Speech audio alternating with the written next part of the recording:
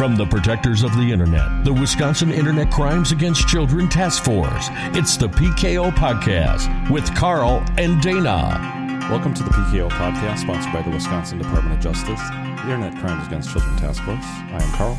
And I'm Dana. Welcome to the podcast today. With the warm weather, we might start seeing a little bit of an uptick in some inappropriate posts. So we want to touch on some of that information today. So all we're going to talk about is basically where the line is between appropriate and inappropriate when it comes to posting on various social media that's out there. I mean, there's so many different platforms you can post on. So it's something that we want to try to hit on. There's been some recent stories in the news lately of some tragedy that hit with kids posting some stuff. And by the way, with this episode, we have program and policy analyst Megan Chapman with us. Welcome. Say hi. Hi, guys. So she's going to be joining us. She is fairly new to DOJ and here in Wisconsin. And she's going to kind of give her insight a little bit as a special guest. Throw in her thoughts as we go through the podcast here. Something a little bit different, mixing it up. Yeah, I think let's throw back a little bit and remind everybody about our episode where we were talking about parenting in the technological age. And if you haven't listened to that one, I recommend you do it. We had a guest on here, Joe Laramie, who is a nationally recognized, protector of the internet. He's done a lot of different things in this realm and now works a lot with effective presentations for internet safety information. And one of the things that we really drilled down on in that episode was the fact that this isn't different. We aren't facing different issues with our kids. We are facing them on different platforms. So our parenting methods don't necessarily need to be different. They just need to consider those different platforms. And that's what we're going to talk about today, because these were the exact same issues that we probably faced as kids. We just didn't have the internet to put them out there and broadcast them to the entire world. So something to think about. So just browsing online for inappropriate posts, I found there's a couple kind of comedic ones before we get to the serious. So 20 inappropriate Facebook posts at the most inappropriate times. So I'll kind of describe them to you. I think this one's like the most hilarious. So a Joanna posts with a photo of a squad car pulling her over, obviously, and her title is "Cleavage Don't Fail Me Now." Oh. Yeah. That is awesome. See, okay, so that's inappropriate from an adult standpoint. I hope an adult standpoint. Right. So our idea behind sharing this information is the fact that so as the internet got started, one of our main tenets of going out and doing these internet safety presentations was always the idea that if you don't want your grandmother to see it, if you don't want your grandfather to see it, if you aren't comfortable with your parents seeing it, you don't want it on the front page of the newspaper, those type of ideas, don't post it, right? The same idea to make you kind of think twice before you post. So that's what we're talking about today, is making these posts that maybe you think are just going to a select group of friends, but end up being publicly posted and publicly seen, and maybe giving the wrong image of you. So I have a personal anecdote that I'm interested in sharing. I know we're going to talk about some more news stories as we get going here, but I recently was talking to some friends that their son got in some trouble, and I won't get into a lot of details, obviously, but just not thinking twice, right? When he posted this information. So he posted some information about a classmate, and it was actually on Craigslist, and it was selling a possession of this classmate's. And it was, I think, probably a reaction to a frustration or something like that in their lives. And he posted that this possession was for sale, but he also really sexualized this post. And then he also posted personal information, phone number, address, that kind of thing, and got in some major trouble for this. He was given the opportunity to kind of pull it down. Didn't happen. Thought it was funny and caused some major problems, both personally and as far as, charging and the legal side of this goes. He's old enough that this is going to cause some problems that way too. So really an important thing to be thinking twice about this stuff and thinking who's going to see it. And just because you think it's a joke doesn't mean it's going to be seen as a joke. I mean, I have a Facebook page. I know, Dana, you don't, but you're a big Snapchatter. And you can kind of get into that realm in Snapchat too. But I'm friends with somebody on Facebook that anger posts all the time. Oh, yeah. And he writes a lot of these posts, whenever he gets angry, he doesn't like post anything. It's just that all of a sudden when he gets angry, he makes these posts, and they're not really random, but it's like he has a bad experience and boom, he's going to it, or he puts in a front door and it didn't go well, in his house, and then boom, he posts something angry about that. So, you got to kind of be careful a little bit with what you post on that. Oh, 100%. And you're setting an example for kids then. So you're posting that kind of stuff and saying like it's okay to vent your anger, it's okay to post your emotions. And not only are you saying don't think twice about posting this stuff, you're also saying go ahead and post your vulnerabilities. Go ahead and post those things that maybe sexual predators might be trying to groom you when they see those things. All these types of things that it can guide you into appropriate online etiquette, I guess.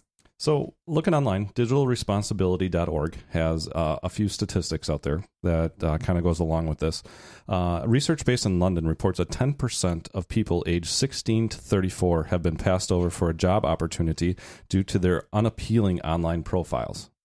So you can think about when you're posting this and you're young, you really don't think about the ramifications of it when you're going down the road. Next thing you know, college admissions, that type of thing.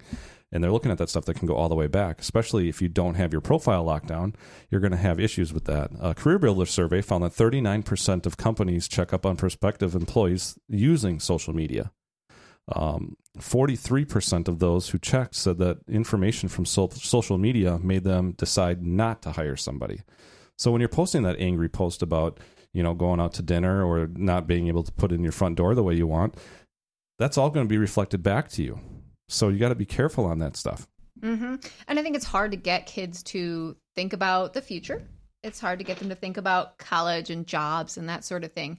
But it's really important to understand the broad-reaching implications of all of this stuff. So a 2011 survey found that 24% of college admissions officers checked applicants' Facebook pages, and those who took a peek, 12% were rejected applicants based on what they saw, including essay plagiarism, vulgarities, alcohol consumption, and photos of illegal activities.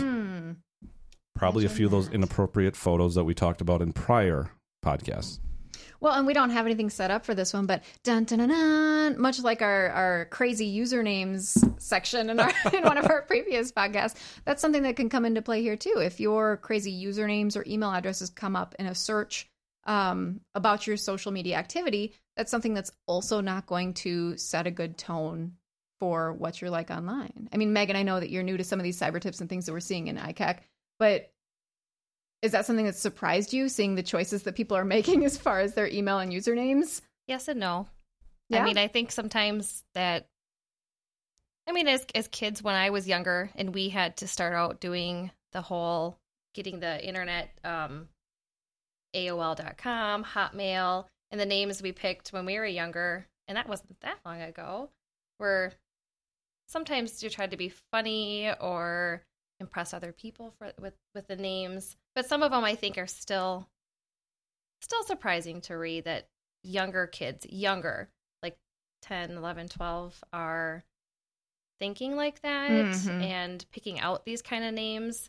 I mean, I know when I started out in account, I was probably 13 or 14, and some of the names that people around me had with their private email accounts were, they're inappropriate and funny, but we were 14, 15, 16, and now they're even younger. Yeah. And even younger still, they're getting on and getting email accounts. Right. And sending the wrong message with some of those choices. I mean, it's not going on a resume or anything, but it's, when you're signing into a chat room or something, it's certainly sending the wrong message. But essentially it is. When you're looking at the fact that all these employers are looking at your social media, isn't that almost your resume all of a sudden? Yeah, kind of. Because you can track back a lot of different things with, phone numbers and names and whatever might be tied to the account. So it also says that you should really keep in mind pretty much everything you post, including religious beliefs, political views, health problems, publicity online that maybe, I know a guy that says good publicity or bad publicity, it's still publicity. And as far as a business aspect, as long as they're talking about you, it is. But really, is it a good thing if somebody's not talking to you about you in a good way? I don't know. I mean, it's your choice, I guess, but it's definitely going to affect you for future and current employees. If you have an issue going on or, you're trying to find a new job, it's definitely going to affect you on that. So yeah, think of all the kids too that tell us that when we talk about how easy it is to find some of this information about them or the information that they're posting publicly, how many kids will say, I don't care, I don't have anything to hide. And how important it is to address that message as well when you're talking to your kids in those online safety discussions that you're having on a regular basis and you're talking to them about their online life and what they're doing.